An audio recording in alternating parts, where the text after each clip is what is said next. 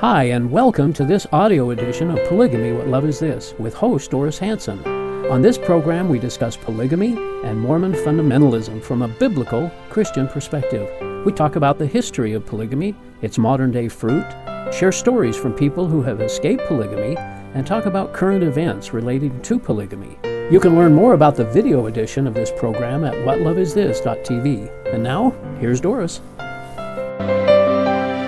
Welcome to Polygamy, What Love Is This? I am your host, Doris Hanson, and we want you to know that we call our show, What Love Is This? Because we want you to ask the question, if God really loved us, would He require an abusive and painful lifestyle like polygamy? Well, we do know that God does love us, and we also know that He did not command polygamy. It was men who have commanded it and do command it. It isn't God.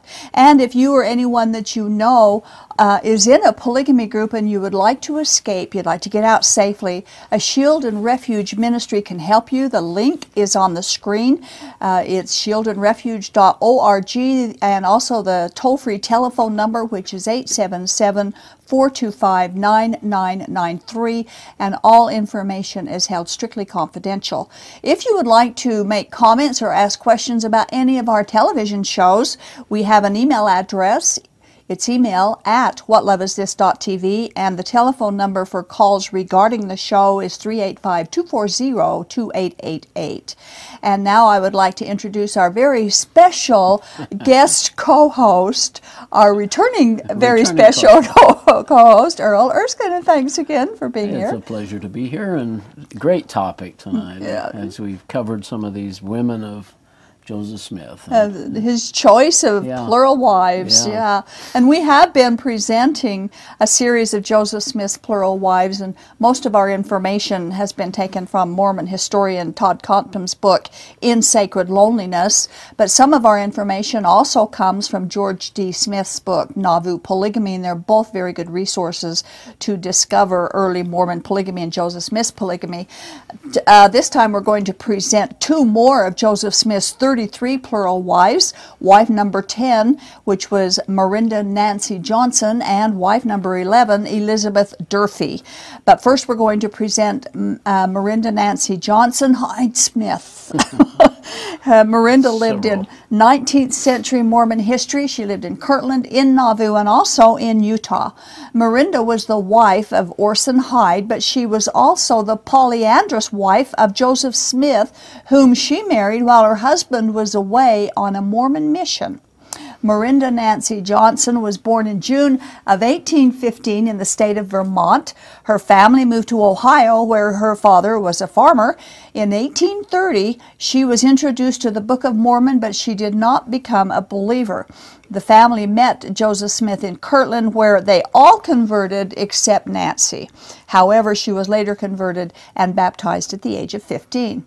Now, the revelation on polygamy had supposedly been received in 1831, and Joseph Smith often married women where he had either stayed in their homes or they had stayed in his home.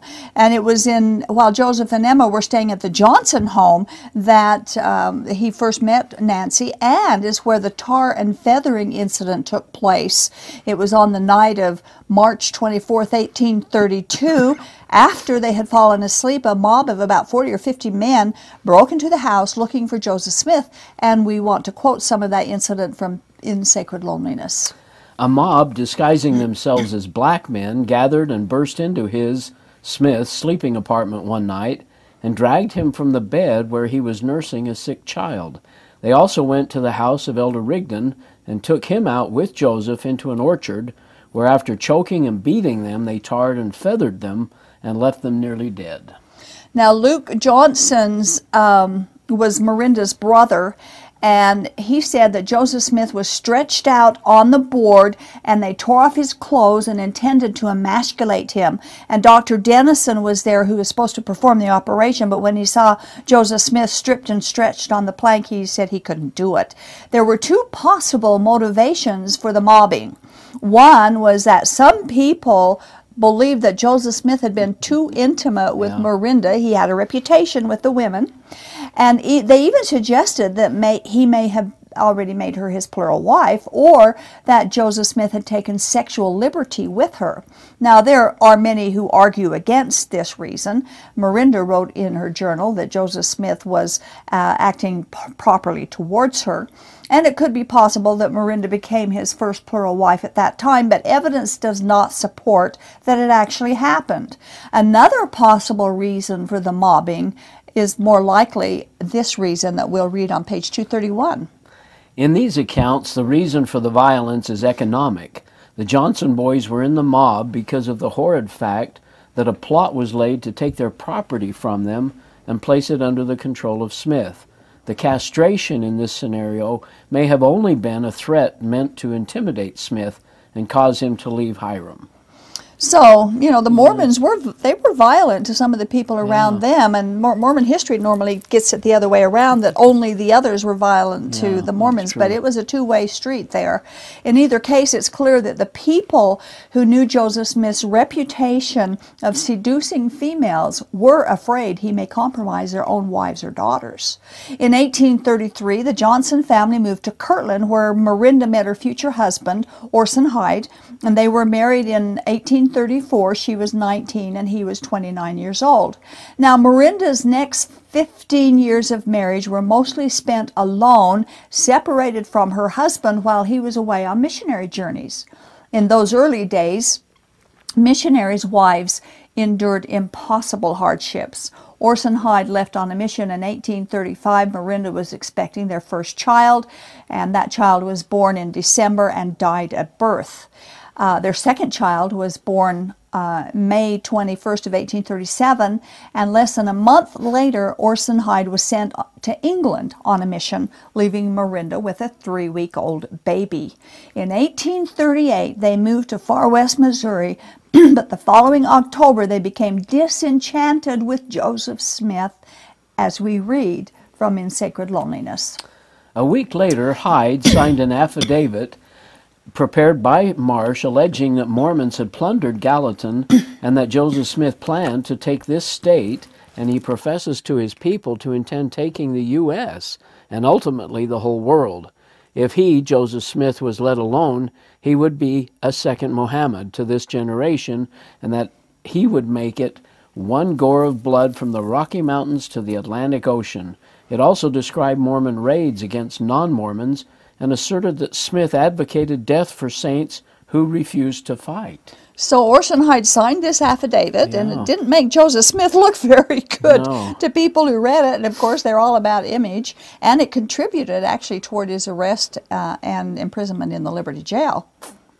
So during the following 5 months, Orson Hyde did not affiliate with the Mormons. But he must have felt some kind of loyalty, or Miranda must have, because he decided to humble himself and return to the church. And Heber C. Kimball put in a good word for Joseph Smith.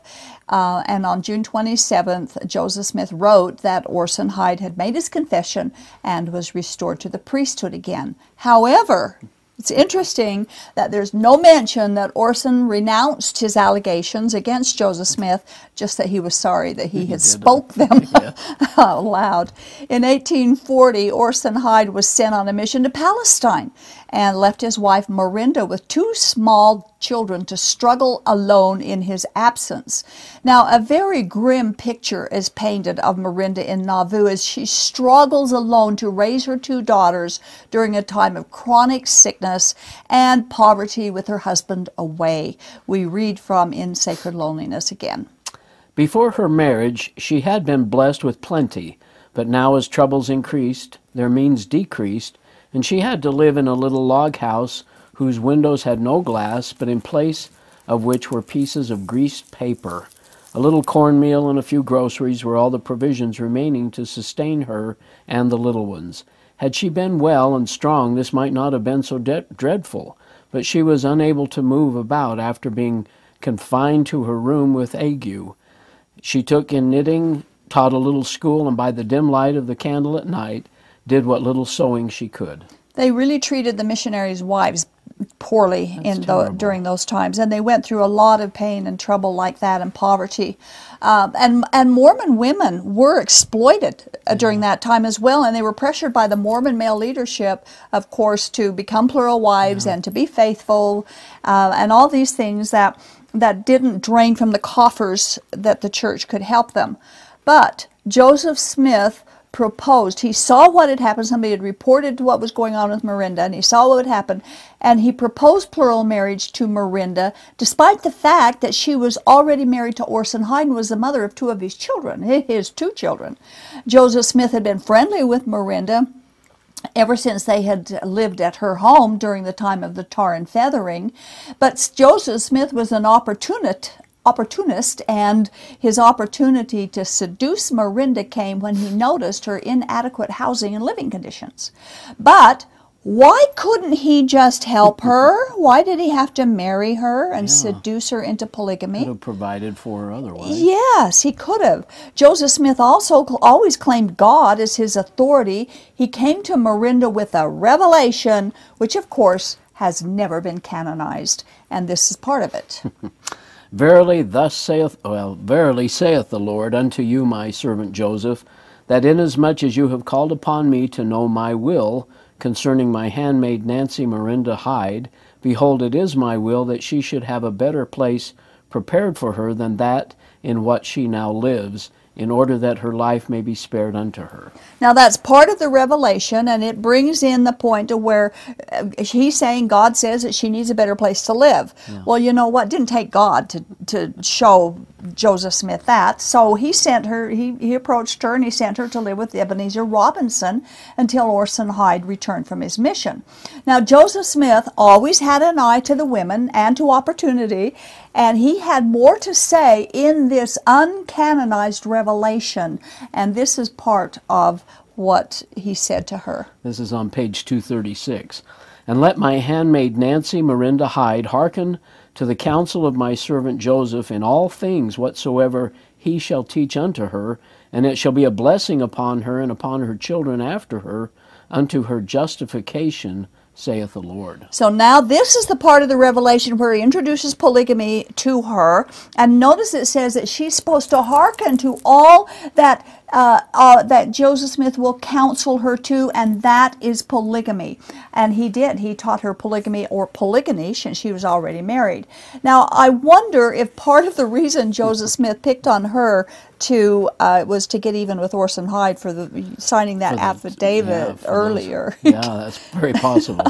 Almost every woman who was first introduced to polygamy and polyandry expressed shock and revulsion when first presented with the idea of polygamy. We read from page 238.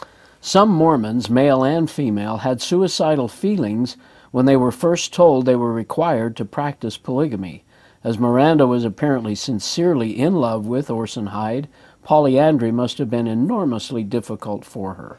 I can't imagine what a woman would go through, already married, her husband away, and the prophet comes. And she's also in this poverty situation and isn't able to really take care of herself and her family.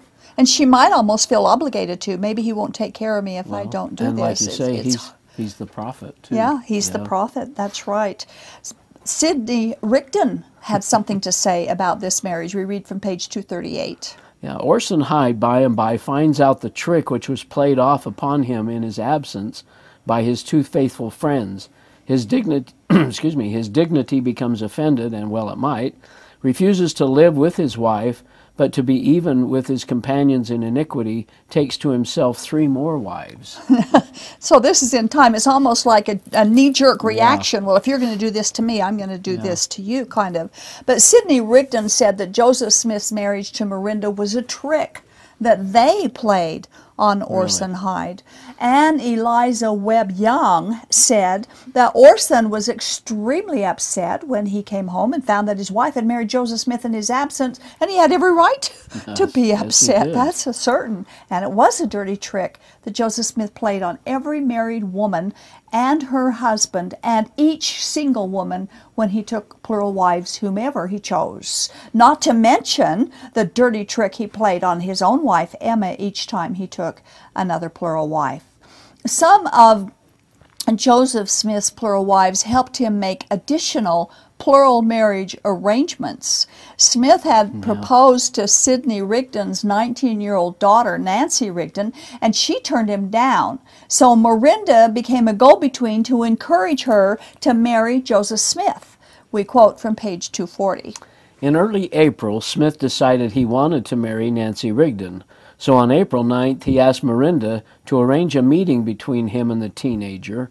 Miranda met Nancy and told her that Joseph wanted to see her at Miranda's residence. So she's offering, the encouragement for Nancy and her home for Nancy to come so Joseph Smith can propose to her. And tell her it's okay to do it, It's okay to do it, yeah.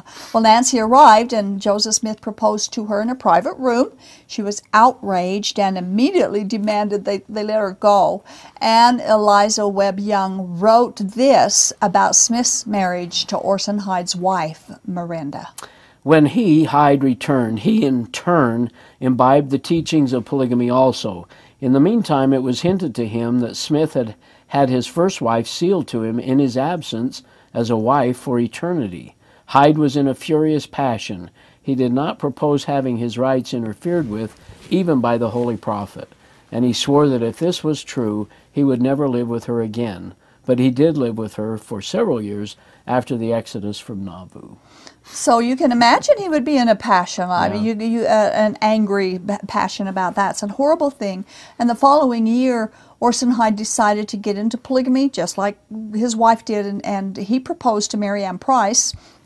She rejected his proposal, so he turned around and proposed to 23-year-old Martha Browett, and she accepted, and they were married, and that was his first plural wife. And oddly enough, in that marriage, Miranda stood as witness to his plural marriage ceremony to Martha. So it's just pain piled upon pain when it comes to polygamy. I just can't imagine the jealousy and the pain that this would cause. It took place then, and it takes place today. So after following the Mormons to Utah, Orson Hyde married and had children with 8 additional wives. But after 34 years of marriage, Miranda divorced Orson when he, at 60 years old, took 18-year-old Sophia Margaret Lyon as another plural wife. He was 60 and she was 18. Sounds kind of like contemporary Mormon polygamy, doesn't it? It does. Miranda had enough and she divorced him, but here he is, a 60-year-old man marrying an 18-year-old girl. And people today in this culture, not polygamous, but mostly the LDS, just shudder when they see what the polygamous people are doing. Imagine Warren Jeffs, that old man, taking these young girls. Well, look what Joseph Smith, they don't even know their own history. They don't even know their own history because that's precisely what their historical prophets did. Yeah.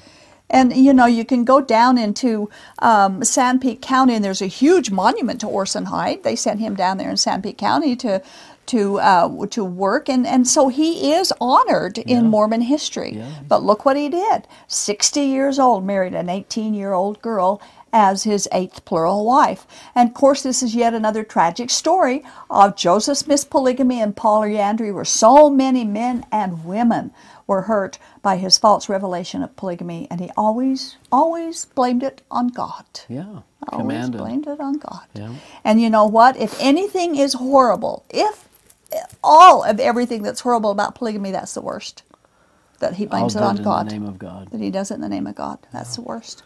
So that was wife number 10, Nancy Miranda Johnson. Our next one is wife number 11, Elizabeth Davis Goldsmith Brackenberry Durfee Smith Lott. I love that. So many last names, but we'll refer to her as Elizabeth Durfee. Now, her husband was Gilbert Goldsmith, who was a sailor, and his boat had capsized in a storm, and he drowned, so that made Elizabeth a widow at age 20. And she then married, I think a few years later, she married Joseph Brackenberry, and they moved to Ohio, which wasn't too far from Kirtland, and they met the Mormons and were baptized in 1831. Later, Brackenberry left on a mission, and he left Elizabeth home alone with 5 young boys to raise. But at 41 years old, Brackenberry died, leaving her a widow for the second time. Well, she met Jabez Durfee, who was a widower, and they got married when she was 43 years old. Jabez was part of the Mormon paramilitary in Missouri, better known as the Danites. So he's somebody to be reckoned with if he was a Danite.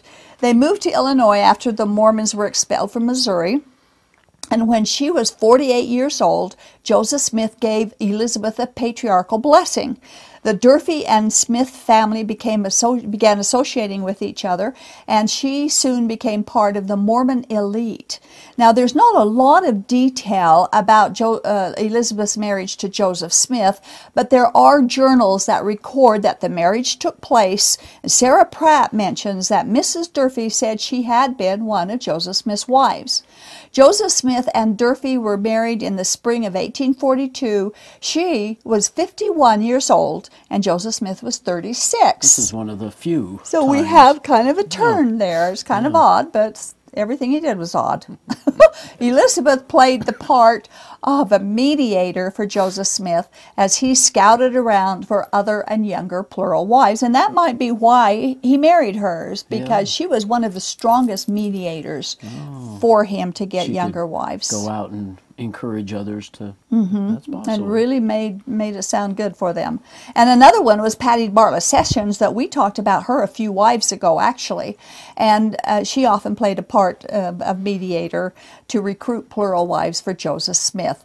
We read from page 260 of In Sacred Loneliness. Of the marriage itself, little is known beyond the following. As a senior plural wife, Elizabeth helped Joseph Smith arrange new polygamous marriages, and as was always the case with Smith's polyandrous wives, she continued to live with her first husband. Jabez was an active, faithful Latter-day Saint. He may have known about the marriage. And the way it looks, he probably did know, but it didn't, Joseph Smith was the prophet, and he was a Danite, and so there was probably loyal to Joseph. That loyalty. Whatever he said went. And God said it was okay. Remember that. Elizabeth was sometimes referred to as a mother in Israel because she would teach the younger women the principles of polygamy, and she would facilitate the marriages to Smith. We quote from page 260. Elizabeth figures as an intermediary in Smith's marriage to the Partridge sisters, and such a duty was invariably given to women who had already been linked to him by marriage. Okay, so that was the intermediary that she was filling in that particular incident. Partridge sisters. And we'll talk about them in a few weeks. But anyway, on page 262. She continued in her capacity as older plural wife, facilitating Smith's marriages to younger wives. Shortly before March 4th, she invited Emily and Eliza Partridge to her home. Emily later wrote of this visit. She introduced the subject of spiritual wives, as they called it in that day, and wondered if there was any truth in the report she heard. Emily, who had recently received a proposal from Joseph Smith, did not reply. I learned afterward that Mrs. Durfee was a friend of plurality and knew all about it. So even though it was held in high secrecy, from those who were doing it to the other Mormons and also to the public, the people that were in it and practicing it knew what was going on, Well, and to use the word spiritual wives gives you the connotation that the local regular marriages that you've involved in, what would you call them? Secular marriages don't count, as they're not as important as spiritual wives. And that's exactly the way Joseph Smith taught it too, by the way. He taught that all marriages that were not done by the Mormon priesthood were not legitimate marriages. And that gave him latitude to marry married women. Married women. Married. It's just kind of convoluted mess. A couple of years after his death, Elizabeth was sealed to Joseph Smith for eternity, but records indicate that she and her husband Jabez were no longer living together at that time. However, Jabez remained a faithful Mormon. Now, Elizabeth lived her final years with her sons, and I find this very interesting, that she and her sons were later baptized into the RLDS church. Really? Obviously, now in order to do that, she would have to forsake polygamy and the Brigham Mormons that went west. Sure. Because the RLDS absolutely did not believe in polygamy. They didn't even believe that Joseph Smith had practiced it. They thought it all came from Brigham Young. That's right, and that's when that third son of Joseph Smith came out here to learn if it had been true that Joseph had He came out here to prove it wasn't true, right. And the opposite happened. He ended up in the insane asylum because he couldn't handle that kind of information about his husband. Wow. And Emma, about his father, but Emma really had difficulty admitting that he had been a polygamist. Yeah. And she, of course, was a part of the RLDS when it started too. Yeah. So Elizabeth becomes part of the RL and gets baptized into it, and so she had to have forsaken the Mormon polygamy that she had been part of, which makes you wonder if she really believed it, but she was just, she was with the Mormon elite, and the prophet had asked her to help, and so that's what she was doing, and it gave him, a little help from the side, from the women. Elizabeth died November 10th of 1876 at 85 years old. And again, this is two more of Joseph Smith's plural wives. Both of them were already married women that he had taken as additional wives for himself. So not only did he live polygamy with single women, with young girls, but also with married women. If you really believed that Joseph Smith was a prophet, I can understand even why some Latter-day Saints go to polygamy, because that is the original document. That's original Mormonism. Original Mormonism. And there's many times I've said... I always thought that was crazy. Yeah, that's right. It is. Original Mormonism, you just look at the Mormon polygamy groups today, and they practice so closely to what original Mormonism was really like. Yeah. And it's sad, especially when they are trying so hard to maneuver themselves into believing that they're mainstream Christianity, but none of these things are Christian. No. Well, thanks, Earl, again, for sharing the information. In the beginning, God made male and female as equals, and Jesus affirmed God's plan of equality for women. Yet, even today, around the globe, patriarchy refuses to release its tenacious grip of power and control over women.